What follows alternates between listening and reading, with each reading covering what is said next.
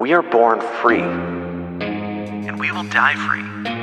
The time in between, though, that's complicated.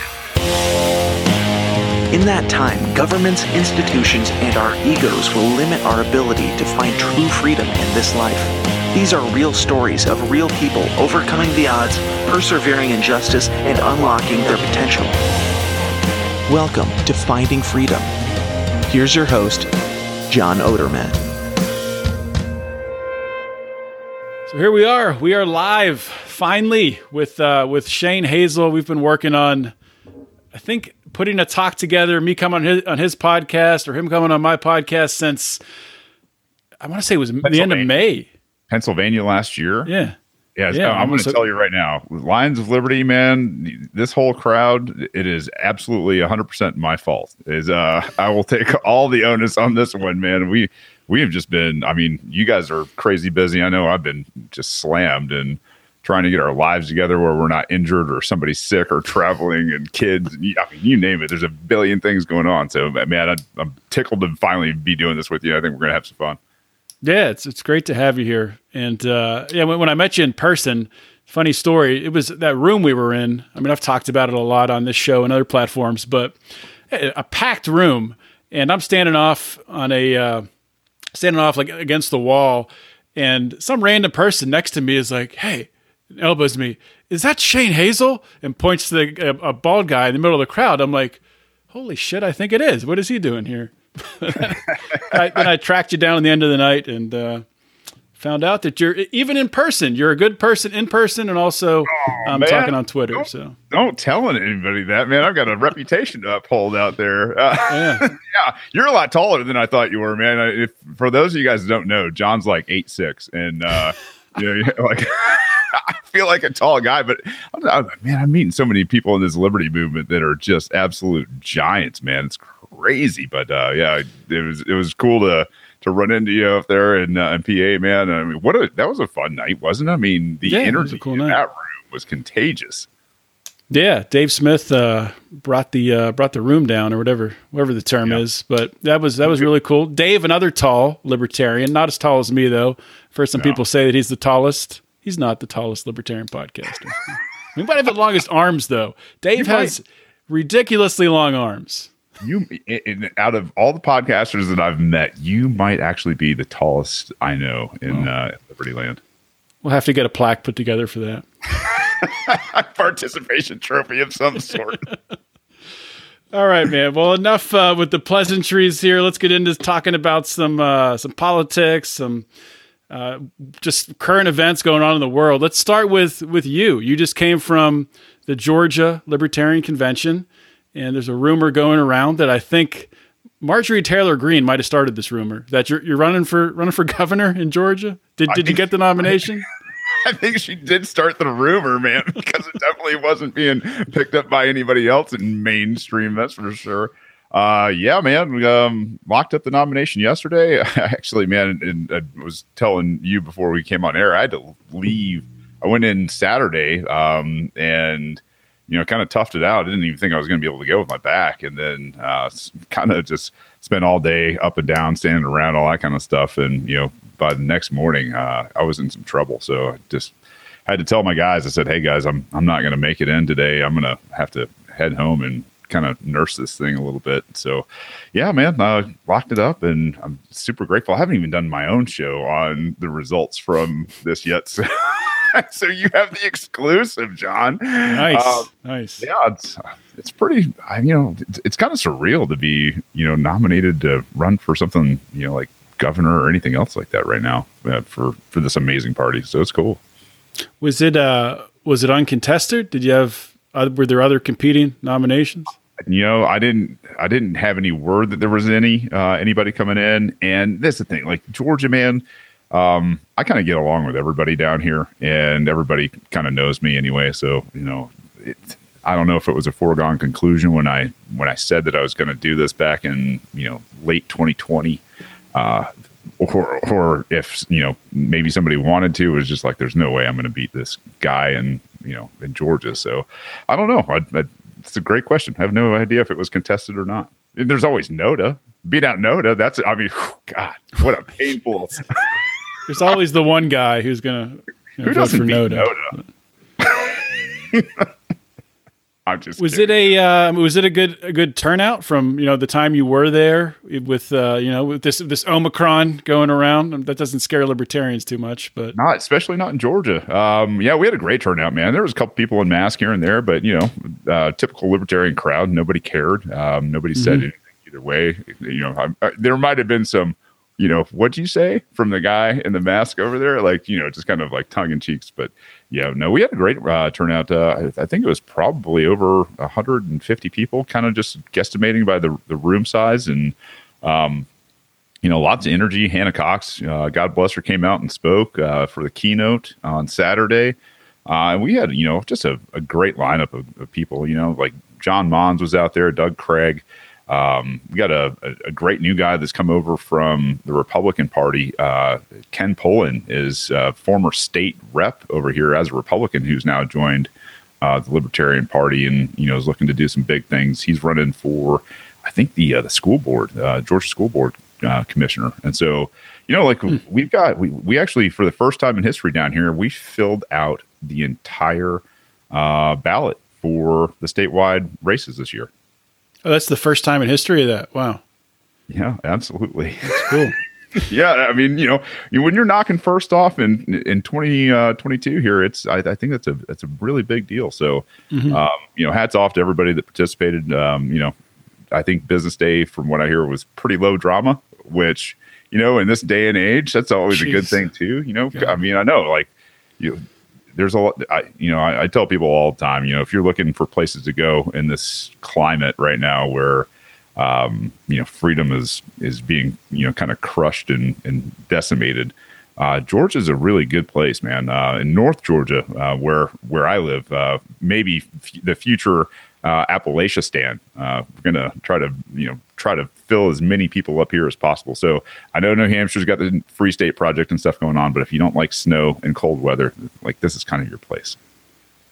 You're up in northern Georgia. Are you anywhere close to like Sugar Hill area? You farther north than like Beaufort, or farther north than that? Yeah, I actually grew up over there in Gwinnett County near Sugar Hill and Beaufort. Yeah, Nice. but I'm definitely way further north and west of where they're at. So kind of central Georgia, central middle Georgia up here. Cherokee County is the name of the county, and you're starting to get into real mountains up here. And yeah, man, it's it's a little different. It's kind of that I would say homesteading type of lifestyle, but definitely far removed from the suburbs of Atlanta for sure. Yeah, my sister's in Sugar Hill, and like when I compare me being in Pennsylvania, in Pittsburgh, and her in Sugar Hill, I would say pretty much everything about their life down there. There's more freedom, more liberty, except for when it comes to what's happening in the schools in Georgia, because the schools are run by the county. So the counties are massive in Georgia. So you're getting dictated what's being taught to your kids in school by this massive, I guess she's in Gwinnett County, I think. Yeah, Gwinnett was like one of it might be the biggest school district in the entire state. Yeah, it's massive. And she was actually, when I ran in 2018 for Congress, I think Sugar Hill was actually in the district there. So, yeah. How long has she been there? Was she a voter? Probably didn't vote for you. She's not so liberty leaning, or she just doesn't like obnoxious bald guys. No, she's I would say I don't know if she probably voted, probably with each election she probably becomes more liberty leaning, but yeah, she's coming from the same side I came from, the neoconservative Republican side, so she's just inching a little more slowly than I did. I just leapt over. It takes time, man. You're busy in this age with, life and kids and everything else. So, Rothbard and Mises and the rest of those things that, really kind of pull you over to the anarchy side is, it's tough to get to sometimes.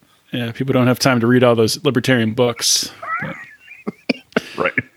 So you started out in your political runnings with the congressional run, you said? I did, yeah. 2018, man. I actually I came back to the district I grew up in, and I ran as a Republican. So you ran 2018 Congress, 2020 Senate, 2022 governor. Why do you keep running for office? Do you like the punishment, or what keeps bringing you back for more? I'm definitely a sadist, man. I mean, you look at kind of my history. Ran off to war right after 9/11. I mean, played football in some of the best teams in Georgia, maybe ever, down here, and it was just brutal. Like I don't know, man. Like I'm kind of a glutton for just seeing something that needs work and going in and putting in a ton of work, suffering through it. But I mean, this is something that's, near and dear to me. It's just, there's a fight that needs to be had, right? Like, and when you're better equipped to handle these fights than probably, I don't know, I don't want to, I'm not going to hold myself up on a pedestal, but like when you've seen this government operate, especially overseas, the way it does, and then you understand, what the Constitution was supposed to be. And obviously, the anti-federalists were like, man, it's a coup. But, like when you understand all these things and you understand who these people are, they're not real smart. The people who are representatives, they know a little bit to get by.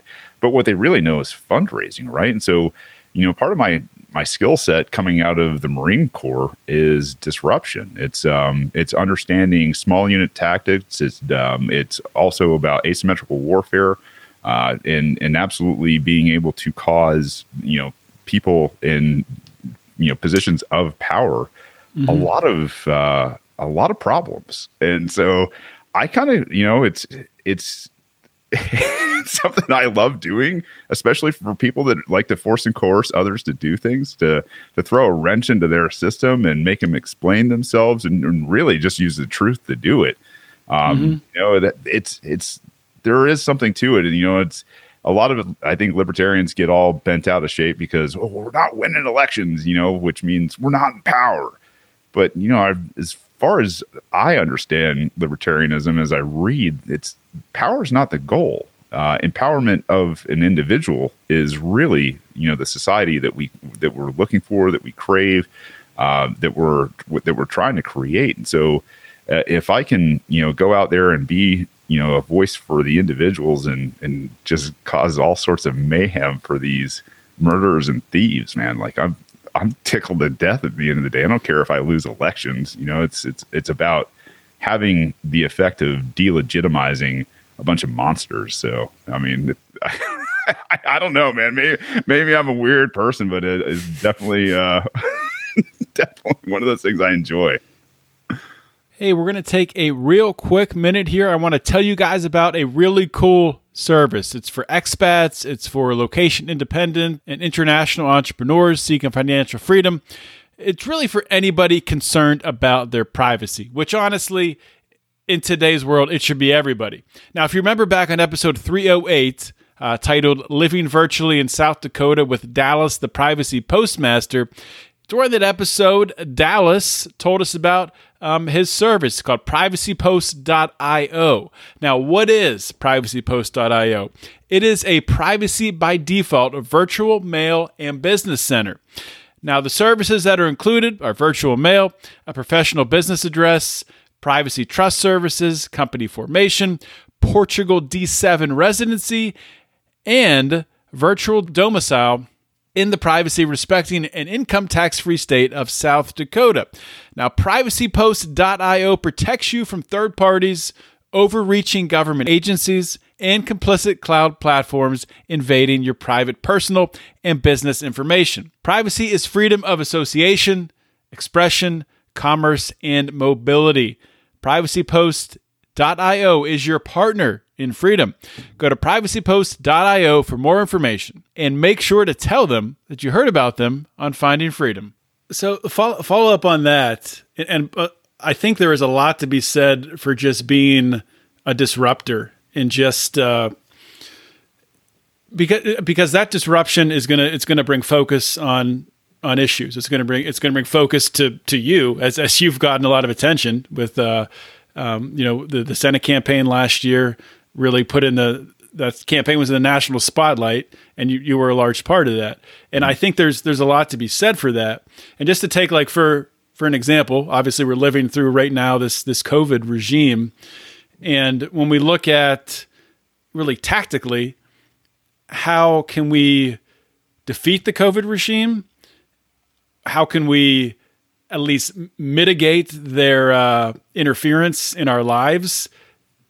Anything and everything, I think, is worth discussing. Trying to protect, our own individual sovereignty. So, how to, or maybe this isn't a part of your goal. Maybe this is something separate. But running as a libertarian for governor, can you have an impact that sets the COVID regime back, that knocks them back on their heels? Yeah, and I mean, that's the thing is I've kind of boiled this down to win either way. And so for anybody that doesn't know the race down here, I'm running against probably Brian Kemp, who is the incumbent Republican governor, who wasn't great during COVID by any stretch of the imagination. And then there's Stacey Abrams, who I think is probably a household name if you understand politics. So yeah, this idea of, going in and disrupting, who these people are, that is the strategy. The winning strategy in terms of helping people see this is, medical freedom. We've all been talking about this in Liberty circles since day one, maybe minus the LNC.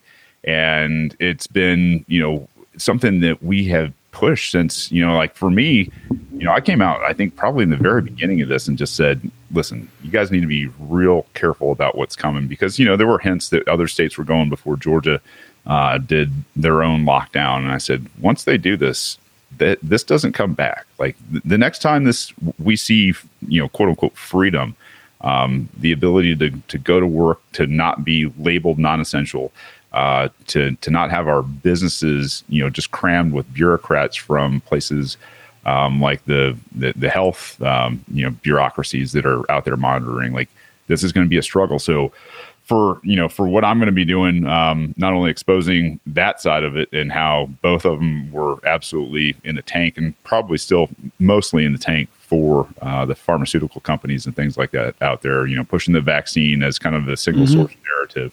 I think that's going to absolutely hammer them. And so at the end of the day, whether, we win power or we don't win power, we have the ability to bring these guys to the understanding that this guy over here is going to keep pulling votes.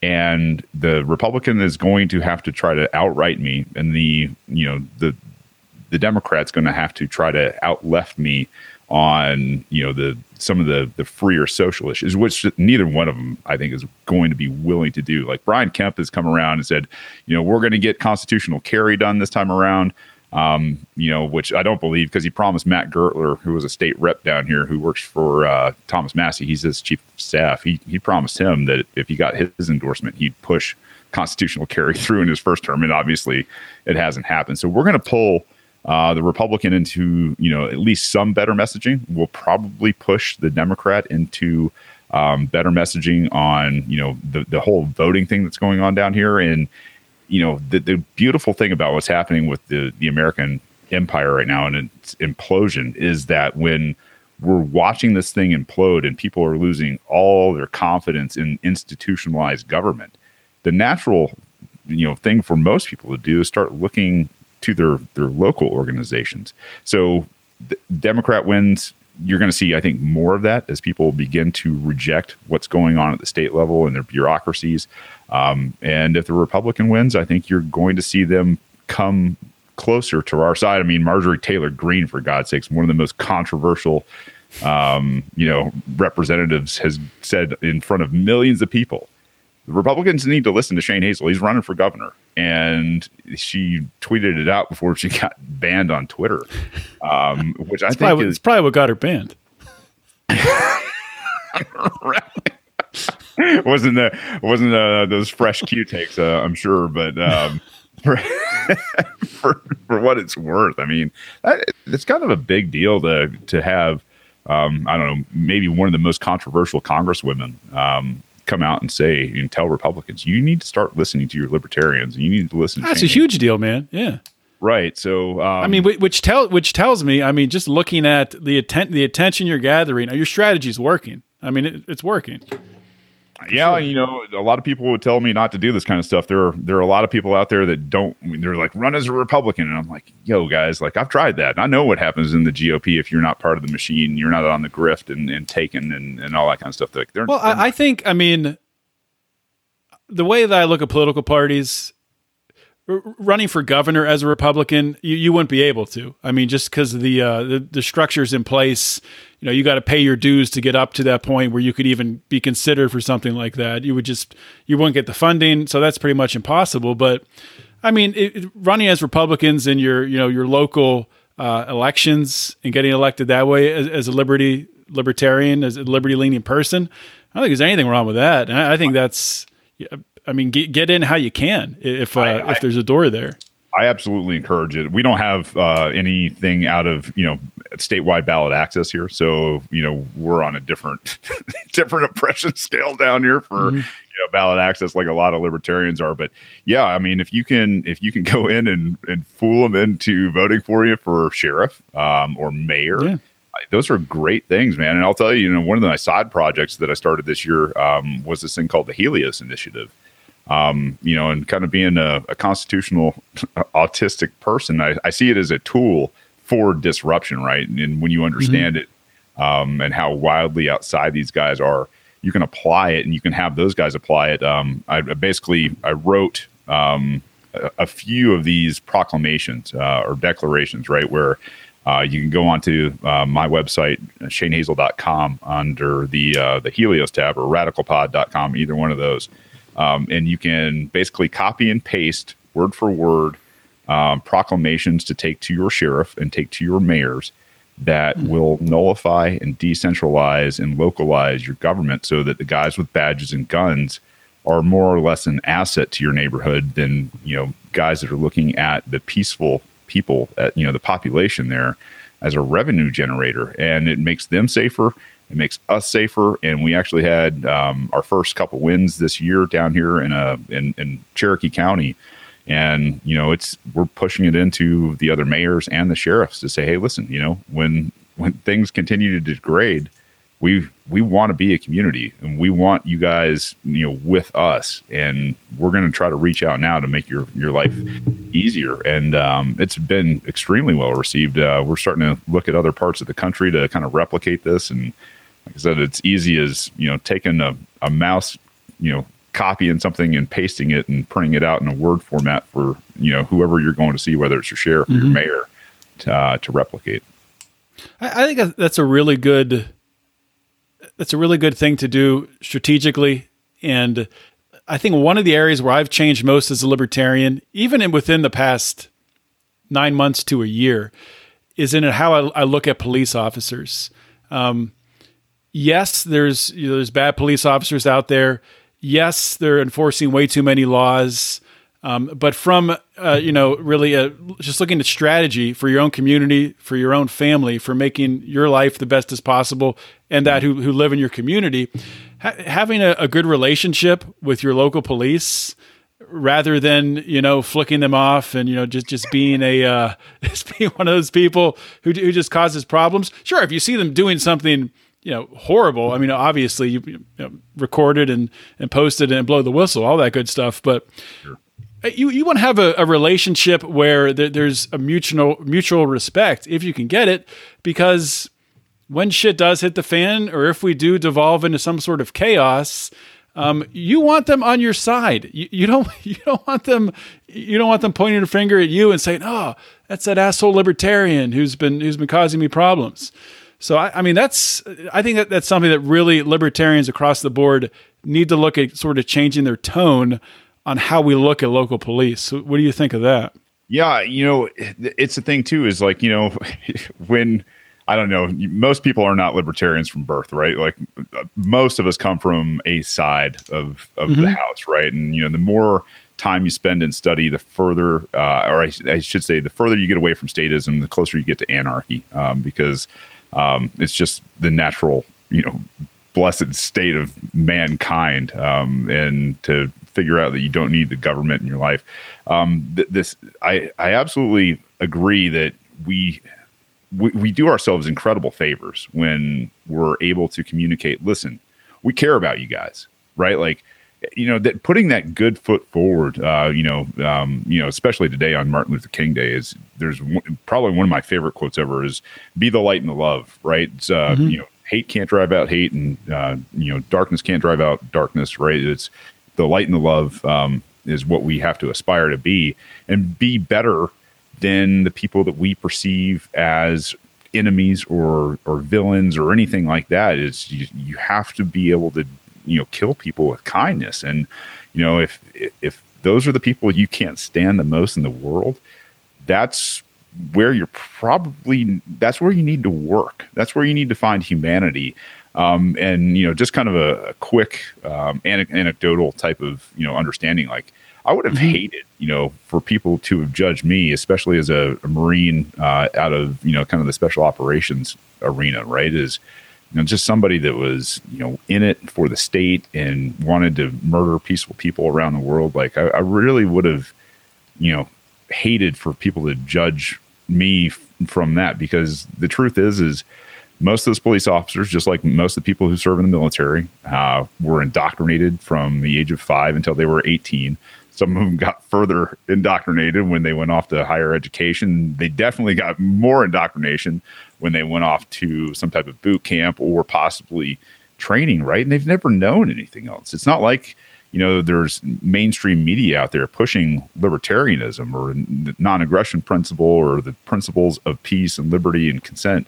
Like, that's something that's absolutely a red pill that's never been shown to people before. So that benefit of the doubt, like, hey man, like, these guys that are doing this, they're not just collecting paychecks. Like, these guys have never heard of an option outside of this. And you might be in that special position to bring it to their attention. And if you can have the conversation with the police chief or the mayor most of the time in a city, and for a county type of residence, that's your sheriff. And I think this is an extremely interesting in a point that I didn't realize, because I ran for legislative bodies before, right? And it's like, one person in a legislative body can talk and they can propose things, but it's really, you're just a part of a larger branch of government. Whereas if you're the executive, you are the check and balance on the legislative and the judicial that are absolutely out of line, and even the bureaucrats for that matter. And so it kind of changes the game. And I think, a lot of libertarians would do very, very well if they started looking at executive positions instead of the legislative positions out there. And if you can do that, and you can change the executive by actually becoming that check and balance, that third branch that says enough is enough. We're not doing this, state legislators. We're not doing this, bureaucracies. We're not doing this, judges. I mean, you can have profound change, and there's no better time than like right now to get involved in that kind of stuff. Absolutely. So I want to switch here and talk about just overall what's happening now with the COVID regime, the pandemic, Omicron, whatever you want to call it. And there's definitely, there's a shift happening. I'm not even sure if it's good or bad, but like, I mean, you just see news coming from everywhere. Obviously, the Supreme Court ruled last week against Joe Biden's mandates against companies with 100 more employees. But they ruled in favor of the healthcare mandate, the healthcare worker mandate. There's still the federal contractor mandate that's floating out there. I don't know what's going to happen with that. But you look at other things like Hawaii today just said that you're not going to be allowed to travel there unless you have your booster shot. You have in Australia, you have Novak Djokovic, tennis star, 9-time champion of their Australian Open, was just deported from the country because he's not vaccinated. So you have a lot of different things happening, and there's libertarians and conservatives who are saying it's all starting to unravel. And I wish it was, but I'm really, I don't know if unravel's the right word. You know what I mean? Yeah. What are your thoughts on the climate right now? So I think what's going on is there's a bit of unraveling. Yeah, I think I do see some of the preparation, right, of the media coming out and going, yeah, like we're gonna say a few things that we haven't said, and a few things that honestly people were getting kicked off of social media for saying, right, like these things about ivermectin, about monoclonal antibodies, are coming out, and people are acknowledging these things. The fact that you have the guys from Project Veritas releasing top secret documents from a Marine who was saying, "Hey, man, this gain of function stuff is too dangerous. We are absolutely going to nix this DARPA project." That's a huge deal, leading to these kind of things. And then you have the CDC director coming out and talking about how like 75% of the people who have died have had like comorbidities or something like that. So I do see some of this. Like prep in the propagandist out there, which when you're fighting, psychological warfare, and really trying to get a population primed for one thing or another. This is really kind of 101 psychological operations, right? So I do see some of it coming unraveled. I see the tyrants, doing what tyrants do in times of unraveling, is they have to have heavier hands, right? As this all comes apart and they're the guys left in this big, flaming pile of poo. Those are the people that I think are most dangerous during this entire thing. You'll start to see, I think, a lot of the places like Europe, I think you're going to start to see things loosen up. I think there was a video out there the other day that came from the United Nations where a guy was, holding up redacted pages from Pfizer in terms of what they were willing to release with regards to the vaccine and testing and things like that. So for somebody as an officer of the UN to start coming out and calling out Pfizer in front of press conference, like, you are starting to see some big cracks, I think, in a lot of this kind of stuff. And you're also seeing, I think, the narrative breakdown. When Fauci and Rand went at it the other day, and basically, Fauci begins to defer his responsibility in this to the CDC, whether it was the vaccination. And how prolific, or I guess the efficacy of the vaccination, and the idea that most of this lands on the CDC and not him. That's a positive sign. The guy that says like I'm Mr. Science, and if you deny me, then you're denying science. But I'm not responsible, right? Like he's already beginning to deflect. He's instead of being on offense, he's kind of shifted, and I think a lot of people have missed. Fauci has definitely moved from offense to defense, and it's going to be kind of, I hope it's glorious to watch unravel. If it goes like things that have done in the past, I don't expect any justice out of this. I'm not there. But I do. I think there's a lot to be said for what is happening in places like Australia, and one of the places that I hate to see fall. But I think there's a lot of Australians that are kind of reaching a tipping point right now, and God bless them and more power to them as they figure this out and maybe fight for some freedom down there. Yeah, I think you might have posted this, a video I saw on Twitter that had there was a bar in Australia, and there's 5 or 6 guys out front who were blocking the cops from coming in.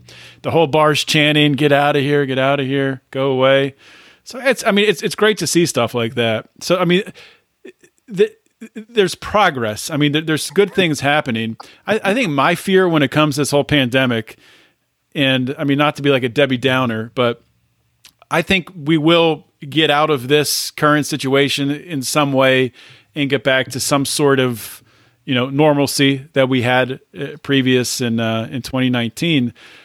My fear, though, is for the next virus, the next thing that comes, it's going to be maybe just even easier to lock down. But even outside of that, if they have a vaccine for, if it is a virus that actually works and is actually safe, it's going to be very easy for them to put in place a biomedical state, because half the population, maybe more than that, was ready for a biomedical state with an ineffective vaccine that's very dangerous and is killing people. So if they have one that's not killing people, I mean, you have a biomedical state, easy peasy. I don't see how you stop it. Yeah, I mean, I think, first and foremost, I think you're right that there, in terms of the understanding of numbers, right? Like we are at the 50% mark somewhere, and maybe those numbers are fudged a little bit more for the propagandists. But I do see people peeling off, they're not getting their third, they're definitely not getting their fourth or fifth shots, right? Like they're like, I think I'm not going to do that.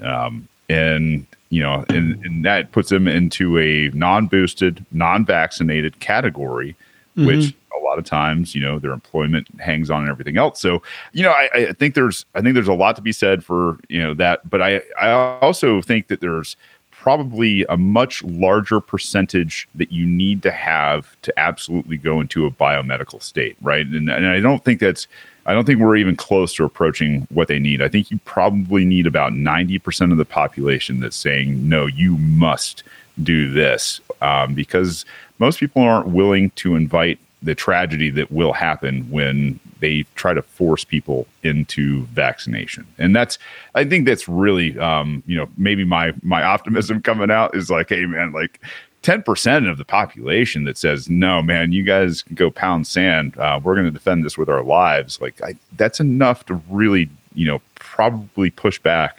a population of people with needles, right? Like I don't see it coming down. Yeah.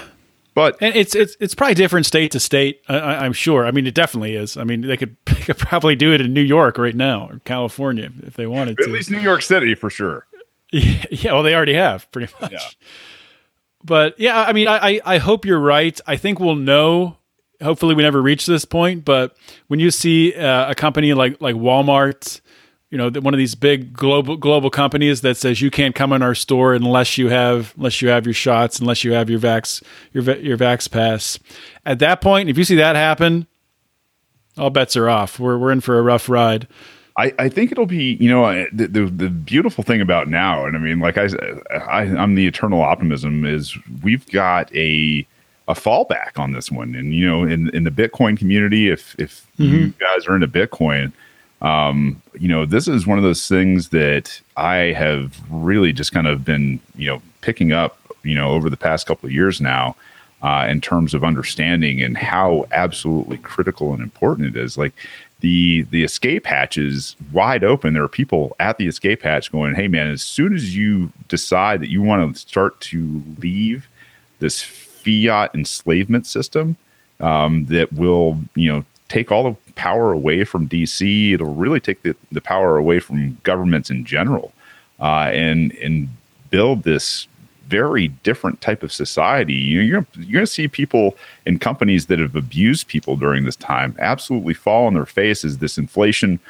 continues to rise, which it has to through Keynesian economics, right? Like if they don't spend, the economy dies. And when the economy dies, people aren't getting voted back into office. Like you're going to see, a real change. And I think a lot of the people that are going to step up, run for office and be successful are the people that are going to push everything that, we talk about in terms of the Bitcoin community, the Austrian type of economics, and moving off of a fiat system that's controlled by a, international banking cabal. Like this is the harder they push down on us, I think the faster things like this are going to happen. And, it's not going to be painless. I'm not going to tell anybody that, but there is definitely a way out, and it will be less painful now than I think probably ever in history.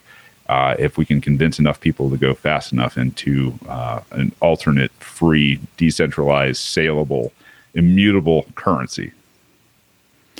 Yeah, I think people don't realize how close we are to really a complete transformation of our financial systems. And I mean, that's one of the things that it kind of scares me about how this is all going to shake out. I mean, there will be some pain, but you think of the amount of power that's gonna change hands. You think about these investment banks. You think about the Federal Reserve. You think about all the jobs at major banks that aren't going to be needed. Once we shift to Bitcoin. I mean, that's a huge sector of your economy. Yeah. So there's going to be.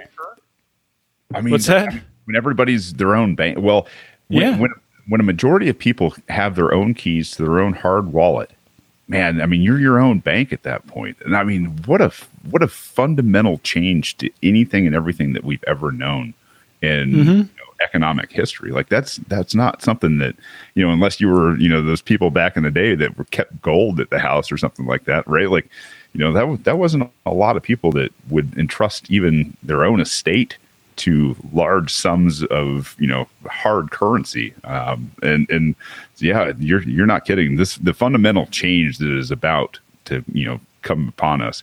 It's like that old saying, how did you go broke? It was slowly at first, and then all of a sudden, it's going to be the same thing. With the new paradigm shift in this new economy, which is going to be fantastic. So how much can you bring discussing Bitcoin, or even discussing inflation into your run for governor? Is that a part of your platform? Yeah, Bitcoin is absolutely part of my platform. It's on my main page right now, ShaneHazel.com. And if I've got anything to say about it, we're gonna move to Bitcoin. I mean, I'm not gonna listen. I'm not about taxes, right? Like that's not what I want as a governor. It's about freeing people and empowering people, and what was it, Ecuador that moved into Bitcoin, or El Salvador or something? I think it was El Salvador. I think. Right. Whichever one is more violent, because it was like, well, that's nice, but you probably don't want to go there. Yeah, right. So the idea that you're going to force people into currency, that's not my game, right? Like I don't want to force people. I want the market to work, and I want the market to choose. I know who the winner is because of the properties and principles that are built into it in terms of decentralization. So, the inflation is definitely going to be a very big part of everything that's going on from here forward, because like I said, they can't stop it. They're going to have to continue to spend more and more and more money. And as you see, these ridiculous omnibus bills come out of the federal government, I don't think most people realize that our number one export as America right now is U.S. dollars. And that's so that, people around the world are buying U.S., things, right? Or able to trade or be a world reserve currency. And I think the more Americans that wake up and see this, and the thing is they're not going to be able to avoid, the impacts of inflation. Right now we're looking at, before, 1980 CPI, adjustments, we're looking at over 20% inflation now. And that is an absolute incredible number that, is going to rob people blind of their savings. And so, this is going to be one of the biggest things besides medical freedom that I'm going to be campaigning on for the next year. You look at, how Democrats first have responded to inflation. The Biden administration. I'm sure Stacey Abrams is saying similar things. I haven't seen it. Transitory, man. But is she basically just saying ignore it? It's only helping rich. It's not hurting poor people. I mean, it's so absurd. It's insanity, man. Nobody can be believing that. And so there's a huge opening there, because this is one of those things. I mean, like COVID, where the policies of the COVID regime reached in and actually, affected people's lives, shook up their family life, dumped them on their head, and like, what the hell just happened? You have the same thing with inflation. I mean, people are feeling it every day. So you have this unique situation where, and it's not always like this every election. I mean, there's many elections where, things seem to be just going along, and libertarians are standing off to the side saying, look at the national debt, look at the Federal Reserve. And everyone's like, we're doing fine. What are you talking about? You guys are crazy. Yeah, but this is one of those times where the policies are actually wreaking havoc. So how can you take that havoc and take those libertarian principles and not scare people when you're explaining them?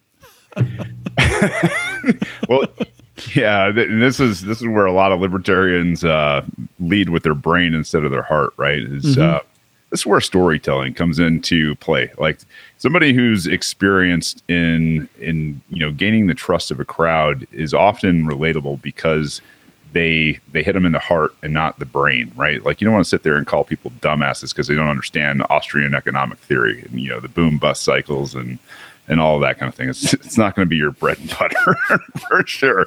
But telling them that you were put out of a job because of you didn't want to get a vaccine, or that that your small business was killed because you were labeled by your government as somebody who was non-essential, and to talk about these real struggles that have depleted all of your life savings over the past year because you haven't been able to find steady work. You've been artificially forced out of the market. That these things are absolutely done on purpose by banks that are licking their chops because they want to buy your property for pennies on the dollar when you default. And to see this and to be able to come to people with sentiment and with real, no kidding, hey man, I've been living this with you guys and I've been talking out against this the entire time. Your opponents are left with one of two options. They can double down and continue to say, no, this is the way forward. We have to continue to control you, or they have to join you. And that's the beautiful thing about being this extremely different voice that is measured in research and reason and being able to communicate with any crowd that's out there because you've lived it and you're not here to play ball for, the fakes and the phonies and the special interest groups, right? Like it's either they're going to double down on some terrible, terrible, policies that have absolutely wrecked the economy, which is just another word for your livelihood. Or they got to join you in terms of, what your message is. And either way, it's a win-win for us in the Liberty crowd. So, yeah, I mean, we've been the boys that have cried wolf for a long time on the economy, right? Like 50 years. We've been saying this for 50 years, guys. Like at some point, this is going to happen. It happened, and we got the interest for you guys. And we're willing to do anything and everything we have to do to get, the economy, quote unquote, to a better state. And that all depends on empowering people. At the end of the day, it's like, hey, man, you guys like all this government because this government has absolutely killed the economy. We're not in any shortage of government right now, for God's sakes. And the opposite end of that is freeing people and trusting people to go out there and manage their own resources to the best of their ability to take care of themselves. And I'll tell you what, during times of, necessity, that is some of the greatest leaps in history in terms of technological leaps, where we go from that 0 to 1 factor where never existed to something now exists. Like we're coming up on that period in history again, and I mean to have the foresight to see it and set people free is going to be amazing. Yeah, I mean, not to dwell on Bitcoin again, but I mean something that I can't get out of my mind that I forget where I heard it a couple weeks ago. But one of the things that we'll be able to do with Bitcoin is the days of working your 9-to-5 job, 40 hours a week and getting paid every other week. Those days will be over. You'll work and you'll get paid immediately. It'll go right to your wallet. And you think about all of that. It just gets rid of all of the lost opportunity cost. I mean, and that just compounds as you get bigger and bigger transactions, investments involved, and when you pull out the middleman. So it's going to be incredibly exciting time. And you want to talk about how it changes culture too? Yeah. I mean, the ability of Bitcoin to change culture, right? Like if we have a culture that's built on Keynesian economics, which is like spend, right? Not save, spend. Spend is if you have to spend right now in an economy that's based on spending right now, that's high time preference, or it's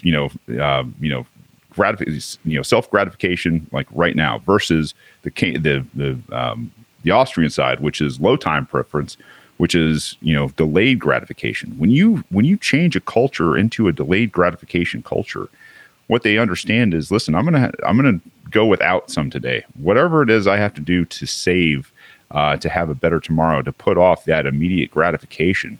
That starts to breed a different type of thinking, a different type of culture, and that begins to change people from doing extremely high risk things in terms of like gambling or sex work or, using, tons and tons of drugs or, and I'm not, like I said, like I'm a libertarian. You do whatever you want to do. I want you to be free to do those things, even in an Austrian type Bitcoin economy. But at the end of the day, like you're not going to need to do those things because culture changes and rewards people who save and who sacrifice and put off, the immediate gratification of today for tomorrow. And I think that's, one of the biggest, things about Bitcoin that people miss is like, this is a cultural shift right from the very bedrock. That's an outstanding point. And even from the perspective of, you look at socialists who will say that, these millionaires and billionaires, CEOs, and people like Elon Musk are making way too much money. We need to control the means of production. Well, you'll be able to with Bitcoin, with cryptocurrency, if it's warranted and if the market demands it, you'll be able to pay people in a way that if you buy a product as you make that purchase, that people along the supply chain could be paid immediately their value for creating that product. So it can completely change the way. Or if you're out to dinner and you pay your bill, it pays the waitress, it pays the busboy, it pays the chef, it pays the manager immediately, all at the same time. Completely transcends the way that transactions are done. And if I sound like I'm crazy, I'm just starting to understand this and get excited about it. But it's so cool, it's man. A cool thing. What question for you, man, if you don't mind, is like, sure. What are you getting into in terms of the space, and in your uptake and reading or listening, or what do you love in terms of the Bitcoin space? I don't have the book here in front of me, but I just started reading. What is the name of that book? I'm not going to think of the name, but it's by a well-known Austrian economist. Mm-hmm. What the freak is his name? Rothbard. I'm not going to think of it, but I'll say this: most of what I've learned, or at least what got me interested in the first part in Bitcoin, was the course I took through Vin Armani, Bitcoin Mystery School. Yeah. And I highly recommend it. We took it as a group with Lions of Liberty Pride members, and I don't even agree with everything Vin says about what Bitcoin is, and I'm sure that he could, if I were to debate him, he'll probably embarrass me because he understands the space so well. Yeah, but It's one of those things, and I don't know. I've just kind of, the way I look at it, the only way I'm going to learn about something. This is like I've been buying Bitcoin through Coinbase and dabbling that way for a while. I don't consider that really getting involved in the space, but it's good though. It's a good start. Yeah. But I've just started to sort of just kind of surround myself with the ideas and hoping that some of it starts to seep in through my thick skull. But what about you? What are you excited about? What are you getting involved in?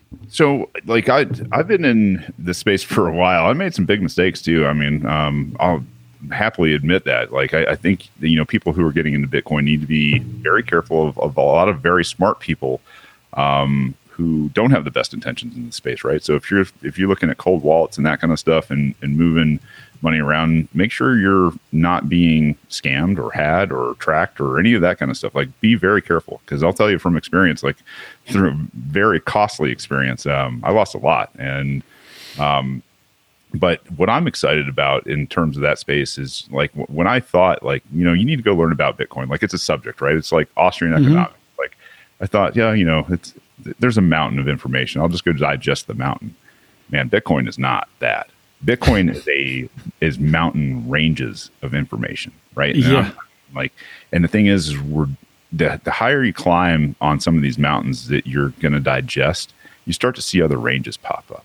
and you start to your mind starts to be able to work, and you start to see exactly what it is. And so for me, trying now getting to the point where I'm starting to go, well, what about this industry? Why don't we use, Bitcoin and the Lightning Network to do this instead of, what we're doing now in terms of the privatization, the setting up of communities, the idea that, anything and everything that you do will be through consent and through contract. And if something is broken, then you will, you're either going to pay because you broke the contract, or somebody is going to pay you because they broke the contract. And to see, where this leads in terms of a consenting society and how it, changes very fast, the economies, where, the regulation goes out the window, they're self-regulating, there are standards that are set forth by, different parts of industry. So if, let's just say, inside of the medical industry, that the hospital people that are all about bureaucracy, try to set up, an altcoin type of exchange versus, something that's set up in a Bitcoin type of exchange. The market is going to, solve that out, right? It's not going to be, the government picking the winners and the losers. It's going to be the market that finally says, yeah, this is the way. But, it's basically, to describe it, it's a communications protocol with no third party. You don't have to trust a third party in here. And if it's just basically just math. That's right. Yeah. It's like TCP/IP for the internet, right? It's like that very ground-based communication protocol. And so what's going to happen is there's going to be all these new technologies that land on top of that communications protocol that begin to form something new that nobody's ever seen. Lightning is going to speed up the transaction rate. It's already been introduced out there to help process, what Bitcoin's biggest hurdle was the, the processing of the blocks for, speed. They were only capable of so many blocks per day, but Lightning apparently, a new layer of technology on top of that solves that problem. So what you're already talking about is, remittance around the world. It doesn't take a Western Union anymore. It doesn't take a third party. You don't lose money. You just transact from whatever currency you want to, Bitcoin, and, nothing is lost in terms of paying a third party, banker that may or may not get you money in a certain amount of hours. Right. And that's really, that opens up the world market into trade. And for us as libertarians, I think the most exciting part about that is when you open up international free markets, you kill warfare. You kill this incentive to do death and destruction and to go after people because there's no gain. When the people are transacting with each other, if the leaders are saying, well, we have to go to war with this country, the people, why are we going to war with this country? I'm building my business with my friend Shane over in the United States in Georgia. Why would I do that? Yeah, man. I think that's the thing I'm most excited about is, as the governments begin to fall and the banks and everything else, it also brings with it an era of peace. And I think that is probably the coolest thing in the world for us. Yeah. 100%, man. The book is the Bitcoin Standard. Have you heard of it? Fantastic. I'm actually on my third time through it. Really? Okay. I just started it like 3 days ago. So yeah. It is. If you guys haven't, I hope you have a good Austrian background. If you don't, this will help you with Austrian economics as well. But that's Bitcoin, man. Bitcoin is Austrian economics, and it has been coded into, I guess, its finality now. And boy, I mean, the Bitcoin Standard is absolutely a must read for anybody. And if you don't get it on the first time through, do it in the second, maybe third. Like, I'm a crayon eater. I need a few times through on some things. Yeah, I can already tell I'm gonna have to read what I read again over. So it's you might need to listen while you're doing chores. That's how I learn. And I don't do well reading. But Shane, this has been a lot of fun. We're at an hour already, but I don't even think I really introduced you at the beginning, so you should probably plug yourself, plug your podcast, plug your campaign for governor, anything else you're working on. You can find everything about me at radicalpod.com, John. And I'm super humbled, man. Like, obviously, we could talk for hours and hours. I hope you'll do me the favor, as soon as I get this back thing worked out, maybe in the next week or so, come on my show. We can do more of this on your first, maybe second reading of the Bitcoin Standard. But yeah, man, radicalpod.com. The show I run is Radical, and everything I'm doing for governor is at shanehazel.com. Oh, and I'm obviously, now that I'm official, I'm self-funding. So if anybody wants to go out and become a patron of Radical, that's how I'm going to fund the campaign, and that's how I'm going to get around all their election nonsense. So yeah, I really appreciate it, and I really appreciate the time, John. It's been absolute blast, man. Shane Hazel, thank you, sir.